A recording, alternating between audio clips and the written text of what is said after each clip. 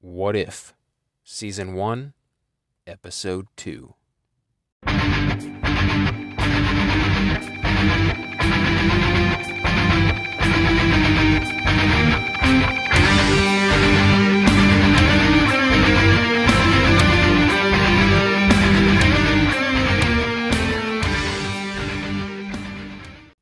Ladies and gentlemen, welcome to Marvel Plus, the podcast devoted solely to the Disney Plus Marvel series.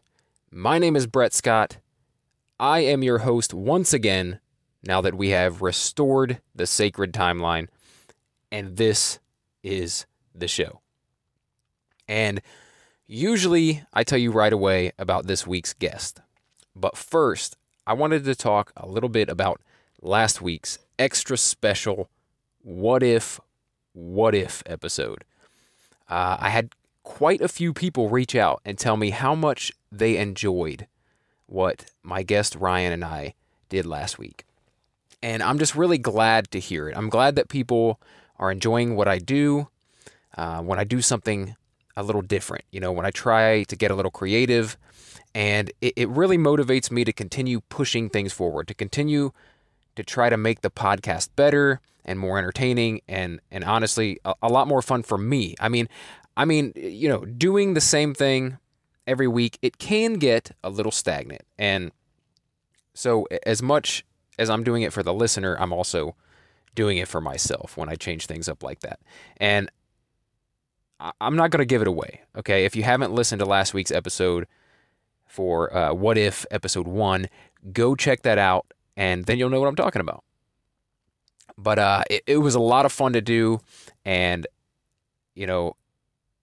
and I've got to say that my guest, Ryan Fraseri, who, he actually did most of the work on the episode, so I've got to thank Ryan for playing along, and as I said, doing all the work. But I think it turned out really great. The feedback tells me that it turned out great. So, yes, I'm really happy that everyone, or at least a good portion of you, enjoyed that little twist. And also, due to some great listener feedback about that episode, I've decided to keep the new intro music going forward. And I also want to give credit to the artist who made it. So his name is Neil Stenson. He's an awesome guitarist, and you can find his work on YouTube. I will put a link in the show notes to his channel where he does a lot of awesome guitar covers of popular theme songs. So definitely go check that out. It's pretty damn cool. All right. Enough about last week. Back to the present. The show is back to normal this week, and I got a brand new guest who's never been on the show before, but he is a veteran podcaster. And I think you're really going to enjoy the conversation we had. I enjoyed it immensely, and it's collaborations like this that remind me of one of my favorite things about this whole world of podcasting. And that is the opportunity to meet new people and make new friends. And so not only do I feel like we produced a great podcast this week, but we really clicked, and I feel like I made a new friend as well. So I'm not going to keep you in the dark anymore. This week's guest is another Ryan, actually. How about that? Two Ryans in a row. But this week, it's Ryan Sainio from the Sainio Cast. But his podcast is not actually how I discovered him. Ryan is another guest that I met in the Uncanny Xcast Facebook group.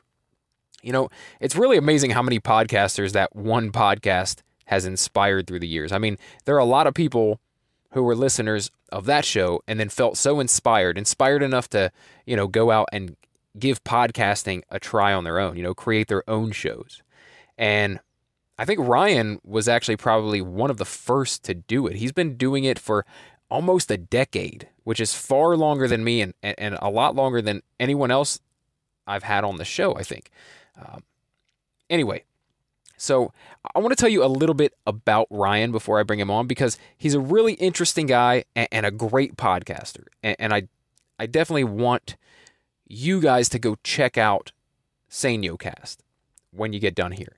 It's a very unique podcast. It's different. It's all over the place. It's similar to what I do on my Daily BS podcast, if you've ever listened to that. But I feel like Ryan's is way more introspective and thoughtful than my show is. So through the years, he has podcasted about damn near everything. I mean, he talks about his family life. He talks about the birth of his children. He talks about his wife. He talks about pop culture and entertainment. He reviews classic TV shows and films. But I think the most thoughtful and artistic stuff that he does over there is the super introspective stuff, where he's really digging deep. And you could tell he's thinking deeply about the subject matter before he records it. I feel like the work he does over there really means something to him. And that kind of makes it mean something to the listener, I touch on it a little bit when I'm talking to him, in this conversation. But I wanted to elaborate a little bit because there is a fantastic episode that Ryan recently produced titled Remember. And it is this, it's hard to describe other than it's a dramatization of like his thoughts and feelings throughout the loss of his sister who passed away at a very young age last year. And he put so much love and care into this project. I think he might mention it in the conversation, but I think he spent several months creating this little 15-minute podcast. I mean, it's beautifully edited, well thought out, and honestly, I think it would make for an amazing short film someday. I'd love to see, if he ever does something like that with it, but even in the audio version, it's really something. It's a work of art.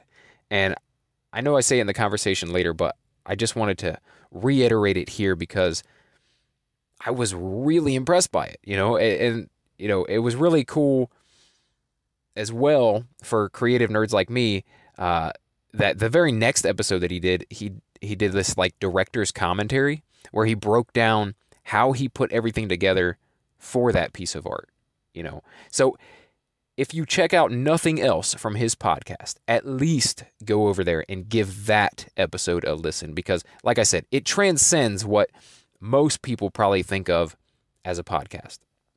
You may not stick around for the Spider-Man, the animated series commentaries or his random thoughts about the MCU or the latest sci-fi film, but I want to stress how good that one episode is and get you guys to go over there and give it a listen.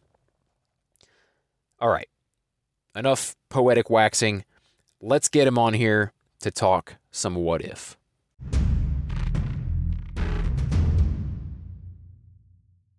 Ryan, thanks for being here, man. I've really been enjoying Sanyo Cast, and it's awesome to finally get you on here. Yeah, I can only imagine what you stumbled upon on the Sanyo Cast.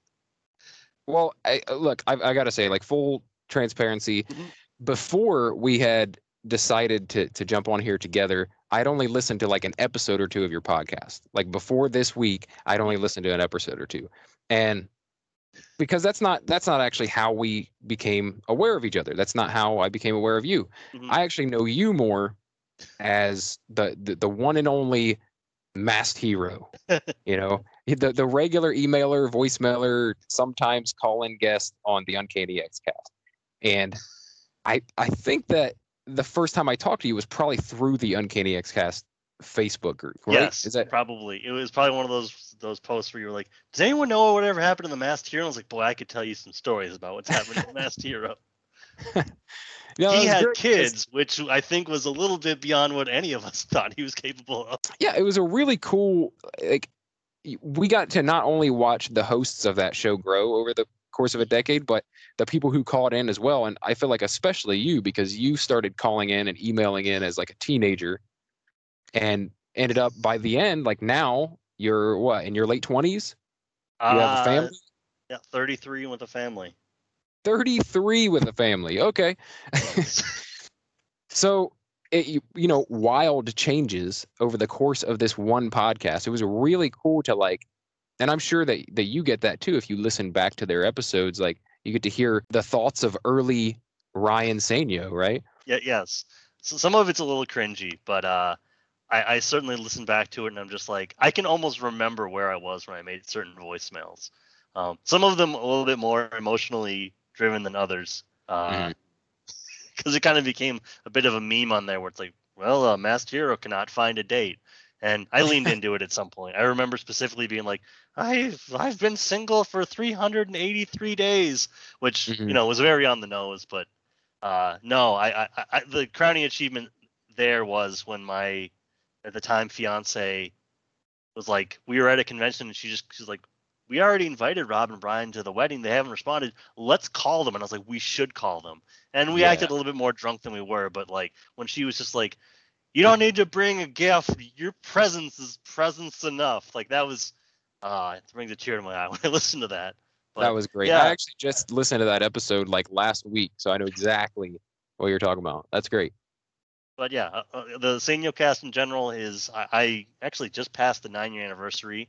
It's been a little wishy-washy as to releasing, although I would like to get back to reviewing the 90s Spider-Man stuff. It just, having a kid kind of made that a little less consistent. And then I got a little pulled into, not to get too far into it, but my sister had passed away last year, and I focused a lot of energy into putting together some kind of way to remember her. And so that also took up a great amount of time. That is kind of one of those things where I'm very proud of that, and I don't want to put all that on the XCast, but certainly, in the conversations before we started recording, just kind of touching on how creative the XCast was, and I feel like that made me want to be creative with my podcast. Yeah, you can definitely see the influence there. Like, most people who haven't listened to the XCast wouldn't get that, but since we both kind of understand that, I could, and I've got to say that episode that you made, entitled "Remember," that's a work of art, dude. That's really good stuff. I won't say, like, I don't want to say I enjoy it. I think that's the wrong terminology, but I appreciated that, and not only just the subject matter, but the craft, putting it together. Like, there's really creative, really artistic stuff, and honestly, I think, I don't want to tell people what to do with their art, but like, I feel like that would make an amazing short film. You ever thought about that? Oh yeah, no. When I was making it, I was thinking of it as a short film that you couldn't see. Like I went into like a kind of behind the scenes thing about it for another episode, which you may have listened to, but like where I basically broke down, like, I did this all in my basement, and when I wanted to make it sound like I was in a car, I had to do the Foley work there, and like I literally went on to freesound.org and just found the sound of like somebody punching a melon for the sound of my head hitting the desk, and it made me appreciate all the work that an actual movie person has to do. I mean, it's good to I like to hear that someone else considers that a work of art, because I certainly looked at it that way when I was making it. Yeah, I appreciated well, not only, like I said, the creativity of it, but it was kind of personal for me, because I lost my mom back in January, and I remember, and man, we're getting super deep on this episode. So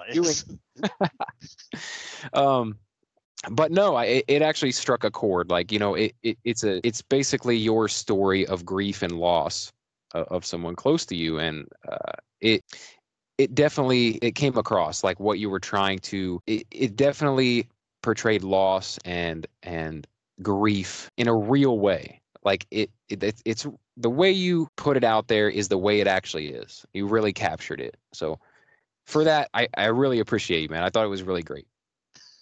Thank you.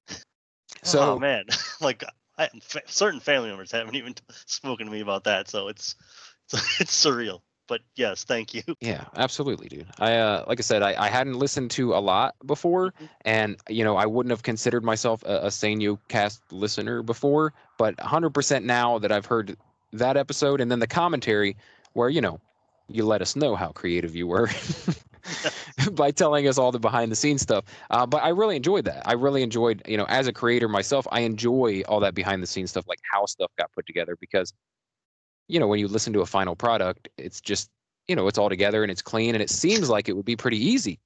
But, would you spend a couple months actually putting that together the way you wanted it? Yeah, it was 3 months. Yeah. And it was like in my downtime while also doing everything else I was doing. Mm-hmm.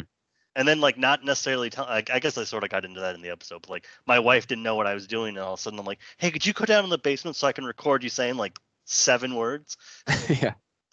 Yeah. I found that part really interesting too, where you're just like you didn't actually tell her what it was at first, just kind of like, hey, say these lines. Mm-hmm. But yeah, really cool stuff, man. I really like that director's commentary. That was cool.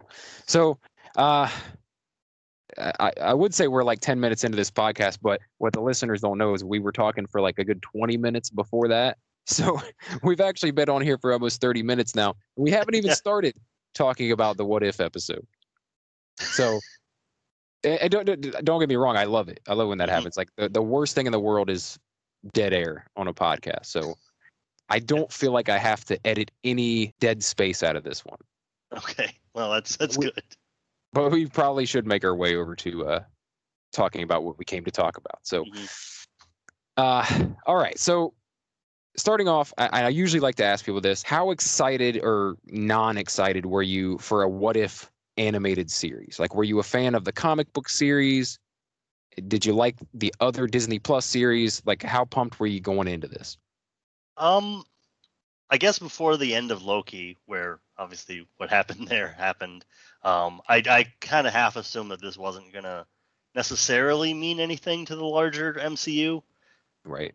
And I've read a couple of the what ifs, not a lot of them, I guess enough to have certain opinions about things. But I guess to kind of paint a picture, me and my wife were watching WandaVision every Friday. Falcon and the Winter Soldier, we let build up for 3 weeks, and then we let build up for 3 weeks. Like we just didn't really have. I enjoyed it, but it wasn't something that I was motivated to watch, and it did not take over the internet like WandaVision had, where you needed to watch it. True. And then Loki, I think we let 2 episodes go right before the day that like the 3rd episode would have come out, because we were just like, oh, it's probably just Doctor Who in the MCU, and then we immediately regretted that. We were like, holy cow, we should have been watching this the whole time. And so then we were watching it Wednesday night every time. And I like had my, are you effing me? When those doors opened and there was, I guess, Immortus, He Who Remains, whatever. I was like, that was the moment where I was like, oh my gosh, like this is actually, it's happening. It's finally happening. So I was pretty excited for a What If series. My only thought when I was asked to do this was, I hope episode number 2 is a good one, because I could probably find something interesting to say about Marvel Zombies, but that's the one topic of like the trailer that they'd put together where I'm like, I don't know if I'm gonna like the Marvel Zombies episode. I just didn't care for the comic, and they're probably gonna do something different. But we got a winner this week though. That is hilarious. I swear to you, every person I've approached about coming on for the What If series is like, hey, can I do the zombie one? Yeah, every single person wants to do the zombie episode. They're like fighting over it. I like 4 or 5 people. Like, can I do it? I'm like, you're 4th in line. It's hilarious that you're like, yeah, I'm so glad I didn't get that one. So this is serendipitous. I mean, I would have found something to say about it. And it might be a good episode. It's just on the surface, I'm like, I just don't know if I'm gonna have anything to say. Yeah, same. And I didn't read the Marvel Zombies comic, so I have no idea. You know, and who knows how much it's going to be really based on that, since it's very MCU centric. Like it may be zombies, but is it going to be what you remember from the Marvel Zombies comics? Might be quite different. So, yeah, I'm same as you. I'm not overly excited about something we see in every medium already, zombies. It didn't blow my skirt up, but I'm glad to hear that you weren't holding out and hoping for the zombies episode as well.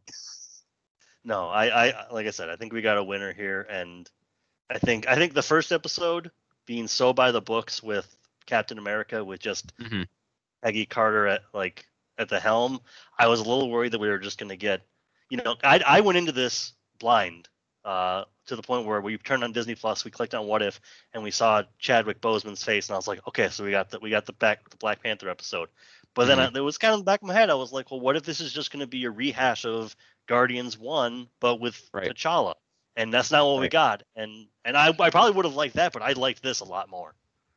Yeah, no, I think and it may be jumping ahead here, but I don't really care. We can talk about however we want. The biggest difference I think was they did play it like Guardians. Like the humor was very Guardians. The story was a Guardian story, but the biggest difference I think from the first episode was in that first episode the characters like had different roles, but they were the exact same characters and the exact same story almost played out, right? Yeah. And in this story, one character's presence changed all of the other characters around him. So you got very different versions of everyone else as well, based solely on this guy being in the picture. So yeah, it made it more interesting for sure. Yeah, and one of the things I had written down like as we were watching it, just because obviously I was going to be on here, was it was interesting because Chadwick, or sorry, I keep saying Chadwick Boseman, I keep thinking of him that way, but T'Challa was almost treated like, I'm thinking back to in DC the Blackest Night crossover from God, that was 10 years ago too. But in there, Barry Allen, the Flash, becomes a Blue Lantern who is the Blue Lanterns are like, instead of fear that the Yellow Lanterns have and will that the Green Lanterns have, the Blue Lanterns are hope. And I didn't necessarily get that at the time when I was reading it, but the more I looked into it, it's more like Barry Allen is a beacon of hope. He already was a beacon of hope in the DC universe up to that point. And in this case, T'Challa is not a beacon of hope, but like he's just such a beacon of good that he changed Thanos. And he was like, he just came to him with a good argument. And it was I looked at that and I was like, wow, just like the sheer charisma of T'Challa changed all this stuff to the point where you've got the guy who what's his name, Korath or whatever. He's just a Star-Lord fanboy. I know it was crazy, and like every time he's like classic Star-Lord. Like I laughed every time. I actually thought, I'll be honest, I thought it was a little too lighthearted. Like, you know what I mean? Like, I liked that it was different in the fact that he changed everyone around him, right? That made sense to me. And especially when I thought back on it. Because at first I'm like, I don't know if I like this. Like, what, he's such a great guy that everyone, the worst of the worst people, just change sides. But then thinking about it, I'm like, okay, who is T'Challa, right? He was a prince. He became king of Wakanda. He's a natural leader. Like he's a person that people look to follow, right? Like that is who he is. So naturally, no matter what scenario he's in, he's going to kind of inspire the people around him, right? With that career. So it made a lot of sense. And at first I was kind of down on the episode, right? Like thinking like, this is a little too much. Like really, is he this good? Is he I don't know. I didn't like it at first, but then in retrospect, thinking back, I was like, yeah, it makes sense. It really does. Yeah, and I guess that's the one nitpick that I've sort of had with both the episodes thus far, is that unlike the What If comics, these sort of end very well. The characters are, I mean, Peggy ending up in the future like Steve is not necessarily the best, but like nothing, there's not like a monkey's paw situation. Yeah. And the only way I can reconcile that at this point is, I don't want to get too far ahead of the series, but if there happens to be some kind of threat that comes out in like the third to last episode, and we find out that these aren't all the same universe, but that there is like a way to jump between them, that there's something at stake now. Whereas, like in a one-off What If, Uncle Ben didn't die, so Spider-Man just became he became the Punisher, whatever. Right. Like that's the downside, where it's like, well, see, we don't want this version because something bad happened. So right now, everything except for the whole Ego showing up at the end, which will probably pay off at some point. Everything else is so great, and so my hope is that there's kind of like a flourish they're going to pull on us, where it's like, oh, see, the reason why everything's so great is because now there's something at stake. Yeah, and I hope that, and you're right, that the difference between the What If comics is they didn't always end on a high note. Like, and I wasn't a huge What If reader, but they would show the negative impacts of what if the world was this way, and we're not seeing that yet. Right now, we're just seeing like, oh, I guess this universe is not much different. I mean, it's still working out okay. We're not seeing what the He Who Remains warned us about, right? We're not seeing these terrible different universes with these really bad actors in them. But we also haven't seen, this variant of Kang we're looking for that is supposed to be this major threat to all existence. We haven't seen him yet in any of these universes. So you're right. We might end up seeing him at some point in a series, like pop up maybe towards the end. That would be cool. Yeah, and maybe what the threat is, it's the zombies. The zombies break out of their multiverse and jump into the other ones, and it's like, now Captain Carter's got to fight zombies. Yeah. I think that's what happened in the comics. I could be wrong. I'm gonna have a hard time with it if that episode ends on a high note. You know what I mean? And everyone ate everything else, and it was great. Yeah, and it was good. So yeah, and something I don't know if you've noticed this, but like, I feel like 2 episodes into this series, I'm convinced that What If works better as a animated series, or even a live action series would be maybe even better. But I think it works better than it ever did as a comic, as a live action or animated series. You feel that way? Oh yeah, I think it probably, and who knows, maybe they do a What If real live action and it works well. I think that just the first of all, you can immortalize all these characters. Like, you don't have to worry about anyone looking older. But I also just feel like Captain Peggy felt like a video game, and I obviously this episode felt like a heist, and it felt. And granted, there's obviously many live action heist films, but I think this works better as an animated thing than it would a live action. But that we haven't seen that yet, so I can't say that for sure. Yeah, you can definitely do more on probably a smaller budget. You can definitely make a lot more happen. And I'm sure that the voice actors, like, you probably don't have to pay them as much as if they're doing a live action film. But no, but you're getting an awful lot of the actual actors too. I was surprised by that. Like, that's great. Yeah. Like Josh Brolin was in this, and I was like, holy cow! And I act as if like they didn't already have these actors in movies. I'm like, how did they get Karen Gillan? Yeah, how'd they get Kurt Russell in here? Like, yeah, for one line. But it was that in the first episode too. Like, they had a lot of the same voice actors, and I think that's one of the draws of this series is like we've never seen that done before, where like the same people from the films are reprising their roles, but just in voice format. Like, it's kind of cool. It's kind of cool. I definitely see the draw of that. All right, so hopping into the actual episode now. How great is Jeffrey Wright as the Watcher? I feel like excellent. Perfect casting. Yes, that's the voice that I think I will probably now hear in my head. Yeah, anytime if you are reading a What If comic, that's the voice you're going to hear. Like, his delivery, perfect, spot on, and I don't know. I just think it was another fantastic casting decision by Marvel. Like, they I don't think they've really missed yet. No, I forget the casting director from Marvel's name off the top of my head, but having watched enough behind the scenes stuff, it's the same person, and she does a great job.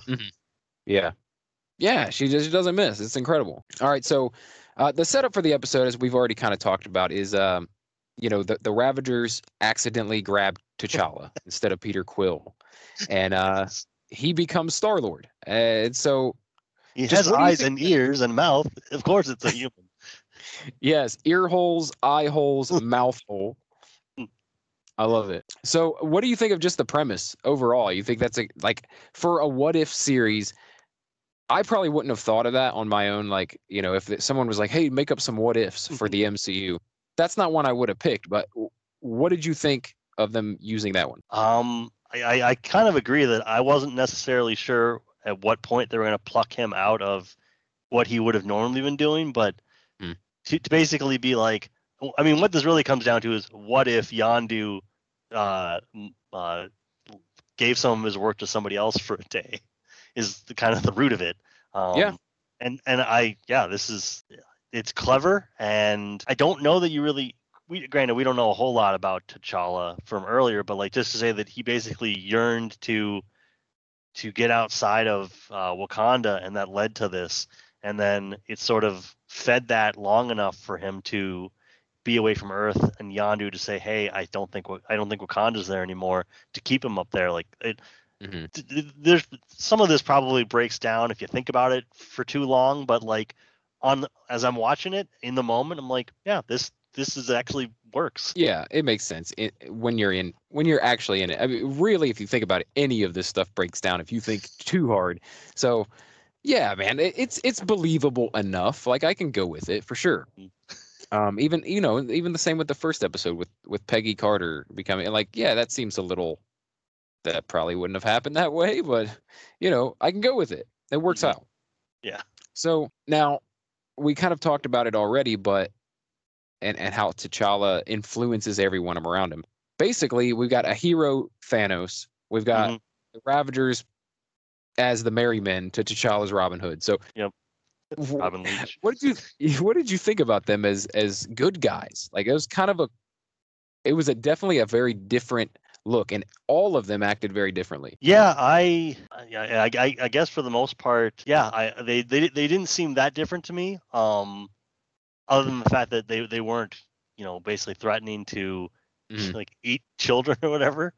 Right. But you do also sort of get the sense that from Guardians 2, I just remember that like there was the Ravager code, so it almost makes it seem like Yondu's people might be a little bit more black market than the other ones. But I mean, that's still what I had written down on my notes was heroic Ravagers. So yeah, they are different enough, but it's just interesting to, I guess, to like watch them trying to, actually the Merry Men is probably the best way of putting it. They're just trying to go out there and do what's right, and suddenly it's like, well, now we have to pull a heist on the biggest bank in the world. Yeah, I think at some point they say something along the lines of like, I think Yondu says this, so that's why it's so crazy to hear him say it, but he says something about like, no treasure is worth more than the good you can do with it. Like it was surreal. It was like, wow, these guys are too good. They're too perfect. But it was enjoyable. And like, see, everyone was falling all over themselves to just be next to T'Challa. And it, kind of, like I said, it makes sense when you think back on it, like who he actually is. But yeah, while I was watching with it, I was like, this is a little silly. It's a little much. Yeah. Yeah. So we find out that now the Collector is the big bad, like the big galactic bad, and that's kind of, at the same time I was like, get out of here. And what do you think about this like absolutely jacked badass Collector, right? Like Thanos steps down, and then somehow the Collector is like this force to be reckoned with.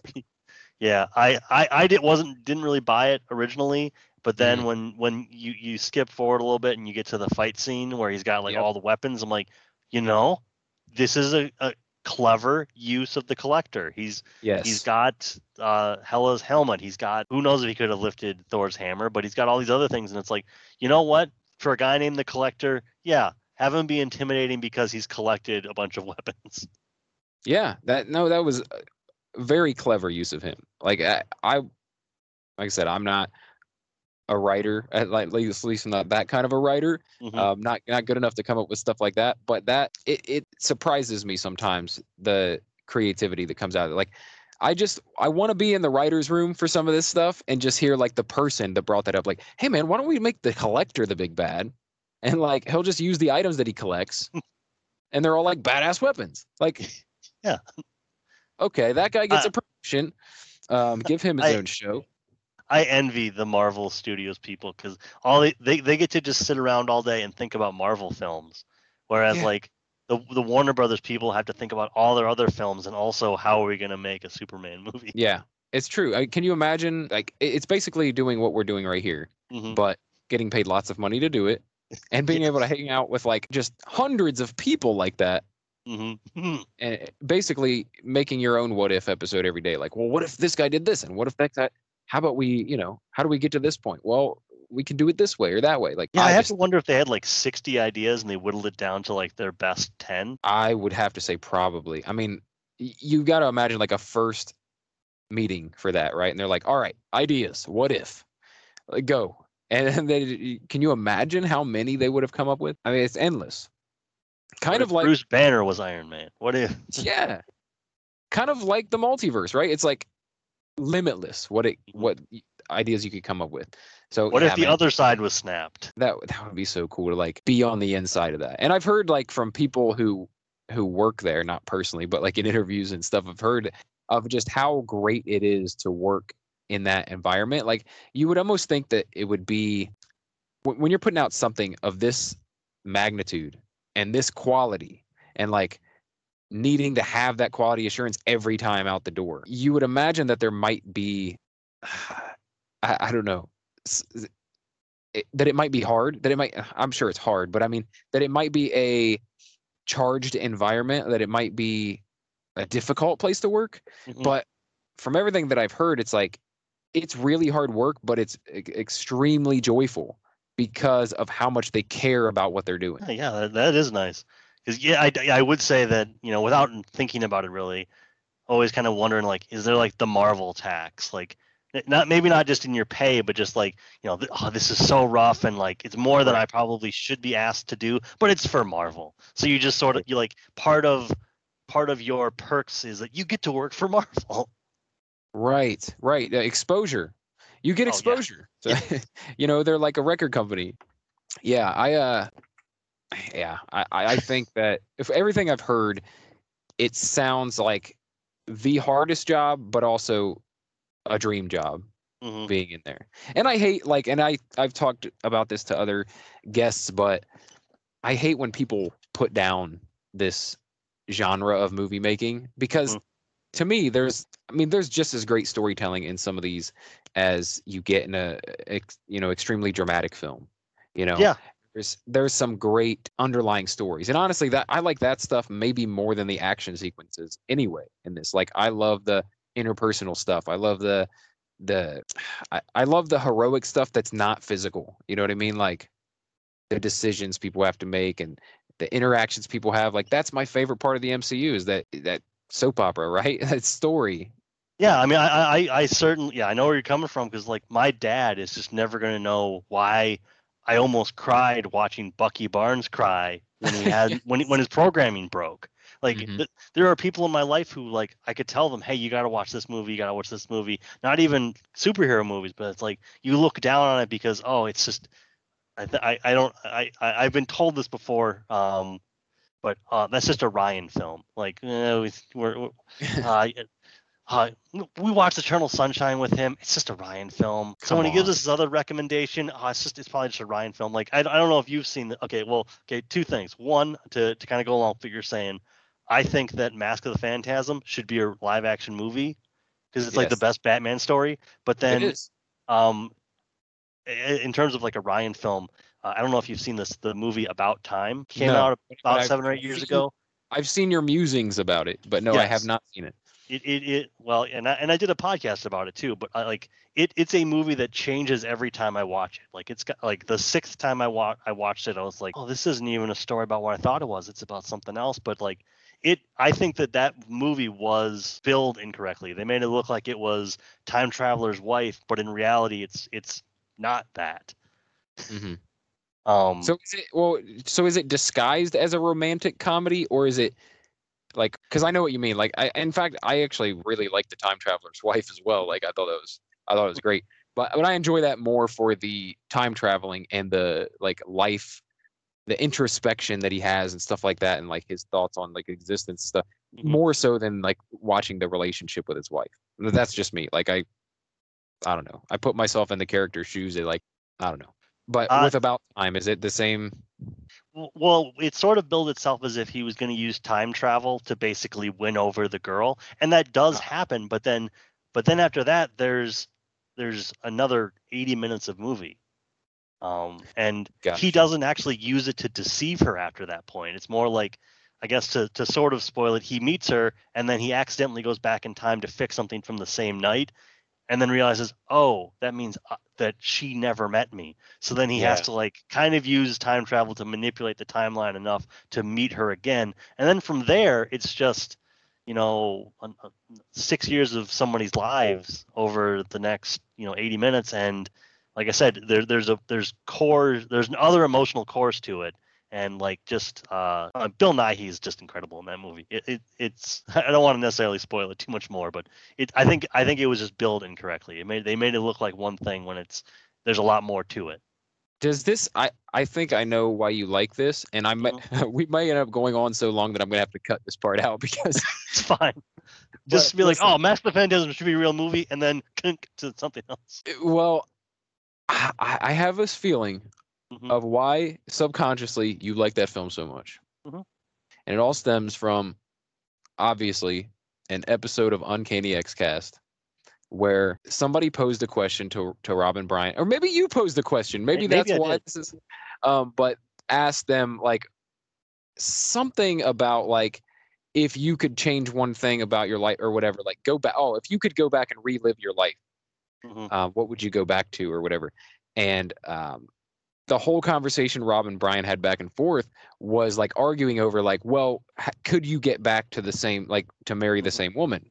Could you get back to having the same children? Like, if you go back, are you giving up everything you have now? And Brian's like, no, I could work it out to where I'd still get all the same stuff. I'd still meet my wife and I'd still have kids. And Brian's like, no, or Rob's like, no, you couldn't do that. I think there's a little bit of that to this, but I don't know. Just the film sort of was like, it hit me at the right time. And at first it was just about a guy beating his wife. And then it became a brother-sister story and a father-son story and all this other stuff. But me and my wife sit down and watch it at least once a year now. Okay. Well, you've convinced me. I'm going to watch it 100%. I will go watch it. Yeah. I think it's like one of those movies where you go, you know what? If you've never seen The Big Lebowski, watch The Big Lebowski. If you don't like it, you wasted 2 hours of your life. If you've never seen, whatever that Robin Williams movie is with Matt Damon, Good Will Hunting. If you've never seen that, you know, it's worth watching once. And if you didn't like it, then that's fine. There's so much other good media out there that there's no reason to get too caught up in. Yeah, I feel the same way. Like, give it a chance. I'll watch just about anything. I don't have any qualms with watching like genre specific stuff. Does not matter to me. Like I said, it's all about the story. So like, if I can get in a superhero movie or a romantic comedy, you know, it doesn't matter. Okay. So, all right. Jumping back into the story now. Yes. So, all right. So we meet Nebula. She's looking very different and acting very different in this story as well. She has hair.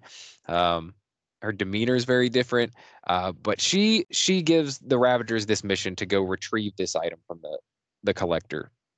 And so they take this mission to go get this item, and because it has terraforming ability, and they could I don't know, they could feed millions of people on billions of billions of people on millions of planets. On millions of planets, which I still feel like it's wrong. They should not have said that. The number should be much larger.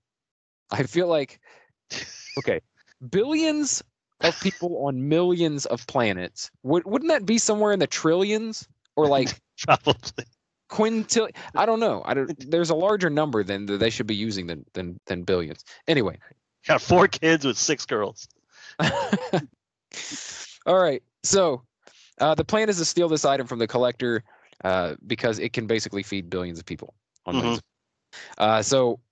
Which might have been what T'Challa convinced Thanos to change his ways. It's like, dude, you wanted to snap? What if we just did this? Yeah, what if we could just feed everyone and take care of everyone? I've heard legend of a beacon of creation. So while on this mission, T'Challa finds out Yondu's been lying to him his whole life. You know, he could have returned him to Wakanda, but he lied and said Wakanda's been destroyed. And this is probably my biggest problem with this episode. T'Challa gets over that way too easy. Yes. I mean, it is like he's mad at him for about half an hour, and then, that might be the weakest plot point in the episode. Yeah, that is ridiculous. That's ridiculous. And then at the end, Yondu's meeting his dad. You know, no harm, no foul. Except you've been gone for 20 years, and we didn't have the king that we were supposed to. You know, I don't know. I'm sorry. That part, even in retrospect, I can't be okay with that. That makes zero sense whatsoever. Yes.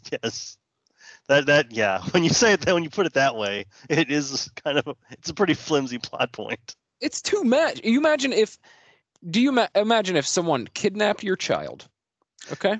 Just imagine that for a second as a father. Yep.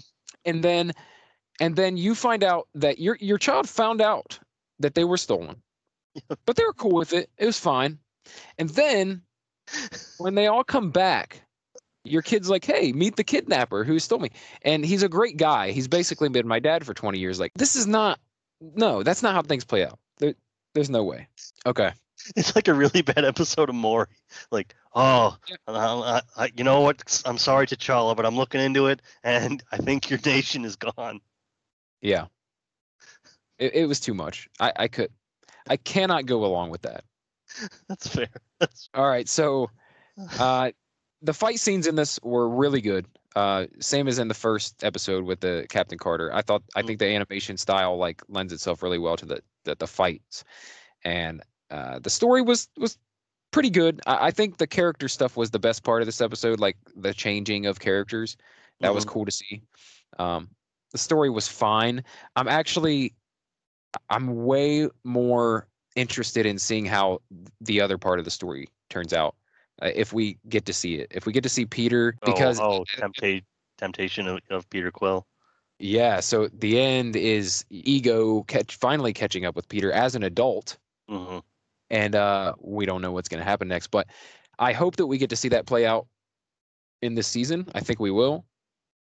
Just the way that the Watcher at the end made it seem like that's a story for another day, and I feel like there is a Quill story somewhere in this lineup. Yeah, if this was episode 8, I think you'd be more like they're setting something up for season 2. But right, I don't think you drop that plot point without the intention of paying part of it off.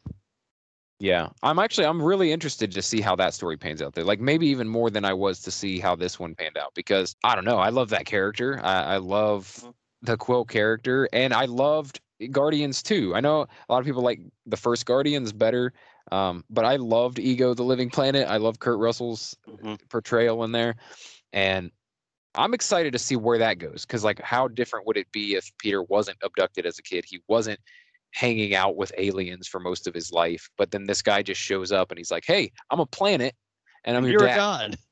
Yeah, it'll be interesting. Like at this point, does Peter go along with it now?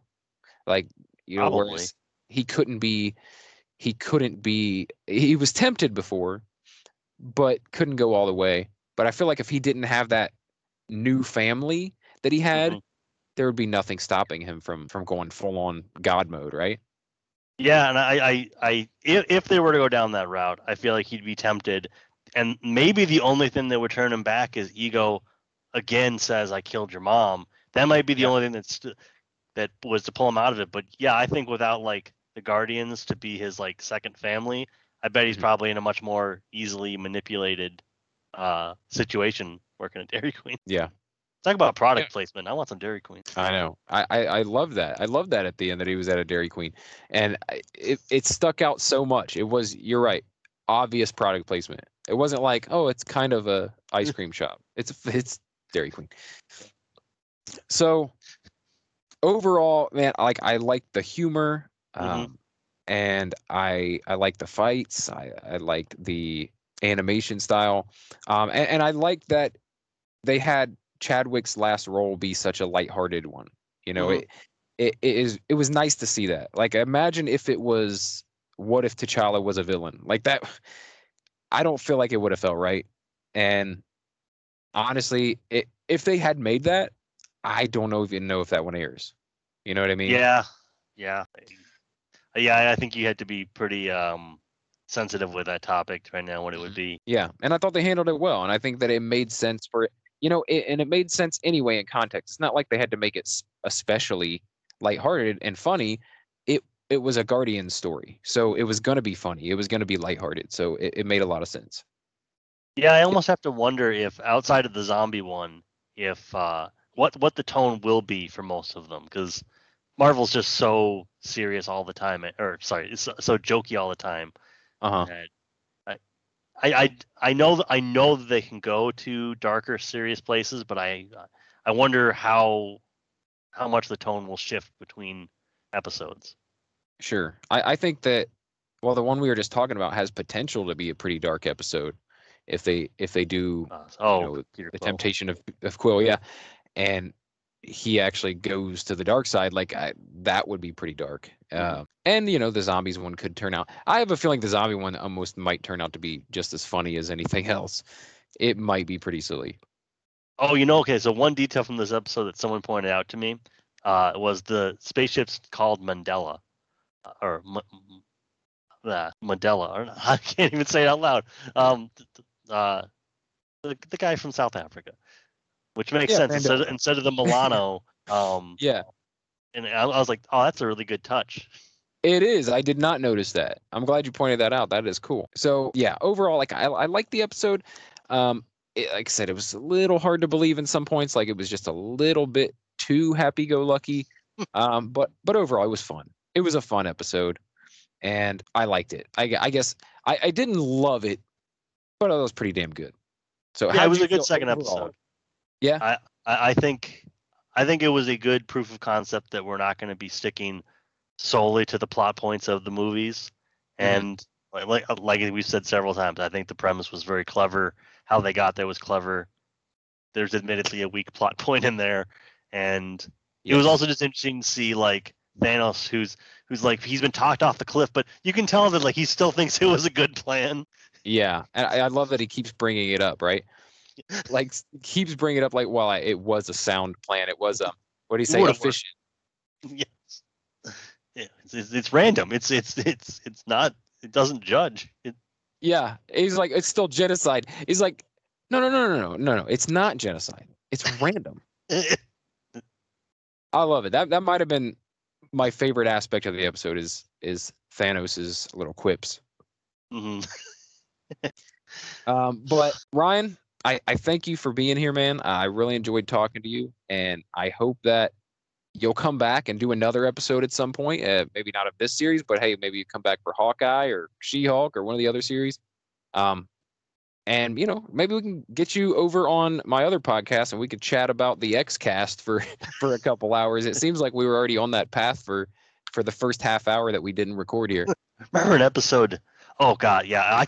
I just listened to the Claremont episode, and I feel like I could probably go into the psychology of Chris Claremont for 45 minutes. Yeah.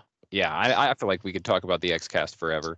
So maybe we'll do that. I do have another podcast where it's similar to your Sanyo cast, where I just kind of talk about whatever I want, right. Whether it be pop culture or just chatting with a friend over some subject matter, all kinds of stuff. So yeah, maybe we can do that. Maybe we can get together and do something separate. Do you think we'd have enough to talk about? Yeah, this is crazy. Like it's great though. I love this because inviting you on, you're never sure. You're never sure what it's going to be like talking to somebody. If it's going to be awkward, if there's going to be a lot of silence and weirdness. But when you hit it off with someone and you have a lot of the same interest and you think on this like mind, it's refreshing, and then it makes you want to keep talking. So I appreciate it, man. I had a lot of fun doing it. We'll talk the X-Cast. Maybe you'll watch my movie recommendation, and we can chat about that too. I will 100% watch your movie recommendation. Maybe that's what we'll do. Maybe we'll do a review of that film. Yeah. Actually, you know what? I think that would actually be pretty stellar because I don't feel like anybody talks about that film, and I'd love to. Even if you're like, dude, I don't get it, but that would still be interesting to me. Yeah, and then you could spend an hour trying to convince me why it's a good film. Yeah. I don't know who would listen to that. I would listen to that, but you listen to director's commentary about another podcast. Yeah, that's true. I think that there is a certain segment of people that are like, I will listen to something that I don't even know about. Yeah, very true. Very true. All right, man. Well, thank you again, and I hopefully we'll talk to you soon. Yeah, absolutely. Thank you for having me.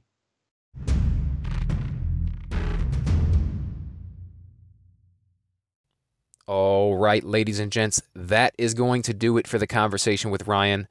I did want to say, I realized that the conversation ran a little short, and that's just because we basically ran out of time. We were talking for over an hour, but a good portion of that conversation had absolutely nothing to do with What If.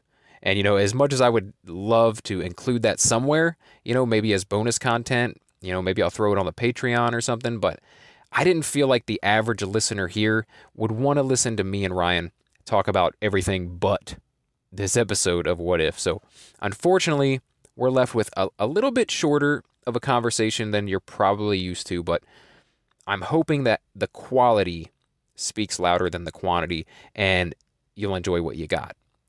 I feel like it was a great conversation, and I imagine that you probably did as well. But, let me know. Let me know if you enjoyed it. You can always reach out on Twitter at RealBrettScott, or you can email the show directly at marvelpluspodcast@gmail.com, and let me know what you think. Let me know what you think of the podcast overall, good or bad. I want to hear it. Let me know if you think, I can make some improvements. If you love it as is, let me know. Seriously, whether it's encouragement or constructive criticism, I want to hear it all. And also, if you want to be a guest on the show, if you'd like to come on here and talk about these Disney Plus series, then reach out, one of those two places. We'll try to make it happen because I love meeting new and interesting people. I love having different guests on with different perspectives. That's what this show's all about. So, yeah, if you're interested in that, just reach out. All right. One more order of business before I let you go. I did get an email this week, and it's from our good friend Steve Banvard. Now, you may not remember, but Steve was a guest a few months back, and he contributes regularly to the podcast by sending in his thoughts on the latest episode. And I thought this week's email from him was really good, so I just wanted to share it with you guys. And so here we go. Steve writes, "Are you sure you can't fly or shoot lasers out of your eyes or something?" With that reference to Angel and Cyclops, I definitely get the feeling Marvel is just trolling X-Men fans at this point. On the plus side, I'm a sucker for creative pairings and team compositions, like, for example, the Time Heist teams in Avengers Endgame. So, of course, I loved this Ravager team. Nebula and Cha-Cha are my new favorite ship. Yondu, Taserface, and Kreglin are a no-brainer. But the comedy duo of Thanos and Guy Korath is inspired. I cracked up at every utterance of classic Star-Lord, which is only surpassed by Thanos' continued, insistence. His idea to decimate half the universe is efficient. And the episode's most badass line, not crazy, mad. I'm betting this Thanos and Bruce, I'm always angry Banner would get along well. And then in addition to that, Steve also included a couple of screen grabs, which I found pretty interesting. So it looks as though the folks over at Disney are double dipping a little bit. Because in this week's episode of What If, there was a scene inside a bar, or a cantina, if you will. Now keep in mind this is animated, but it's basically a dead ringer for one of the cantina scenes in The Mandalorian. And that's awesome. Like, great eye, dude. I don't know if you saw that yourself or if you found it somewhere online, but it's pretty damn awesome nonetheless. All right, Steve, your points are on point, as always. I couldn't agree more with your observations, and, don't stop writing in, because I really enjoy it. I enjoy reading, and even when I don't share them on the show, I'm still enjoying your commentary, so thank you for that. And I noticed that you were also the first person to comment on the brand new Marvel Plus Facebook page, so thank you for that as well, starting the conversation over there. I really appreciate that. And that's also a cue for all of you listening to go over and like the Marvel Plus Facebook page. I'm going to try and, regularly put out commentary and posts related to the show over there. Maybe I'll drop some snippets or bonus content, something like that. Stuff that didn't make it, on here or onto the Patreon. So go check it out. All right. I guess the only thing left is to tell you how you can promote the show and help Marvel Plus to reach a larger audience. And also how you can support the show if you're interested in getting some extra content. So there are two things you can do to help the show grow and reach more ear holes. Number one, share it with your friends. Tell them about it. share the episodes on social media. Let people know that the show exists. That is the most important. Number 2, and very important as well, if you happen to be listening on Apple Podcasts, do me a quick favor and go over and rate and review the podcast over there. And if you leave a written review, I will read it here on the podcast. Okay, now, if you love Marvel Plus, if it's one of your favorite podcasts, if you listen every week, and you want to support the show monetarily, you can do that over on Patreon. There are 2 options over there now. The first thing you can do is show your general support by throwing in $1 a month. Now, this doesn't get you extras, but it shows your support for the show, and it lets me know that you value what you're already getting every week. It's only $1 a month, but I 100% understand if you do not have the money or do not care to chip in. I'm not going to hold that against you whatsoever. And you're still going to get the same content here every week. Now, if you're feeling extra generous and you want to throw in $3 a month, that's where the fun starts. That's when you get extra content, extra podcasts, extra reviews, behind the scenes bonus stuff. And, once I get the merch shop up and going, you'll have an added discount on Marvel Plus merchandise. So if you're at all interested in supporting the show monetarily, head over to patreon.com/Marvel Plus, and I'll put a link in the show notes to that as well. A lot of links this week. A lot of links in the show notes. All right, guys. I think that about covers it for this week. I thank you for listening. I know there's a million Marvel podcasts out there, so I really appreciate you listening to this one. As always, well, except for last week, my name is Brett Scott, and this has been Marvel Plus.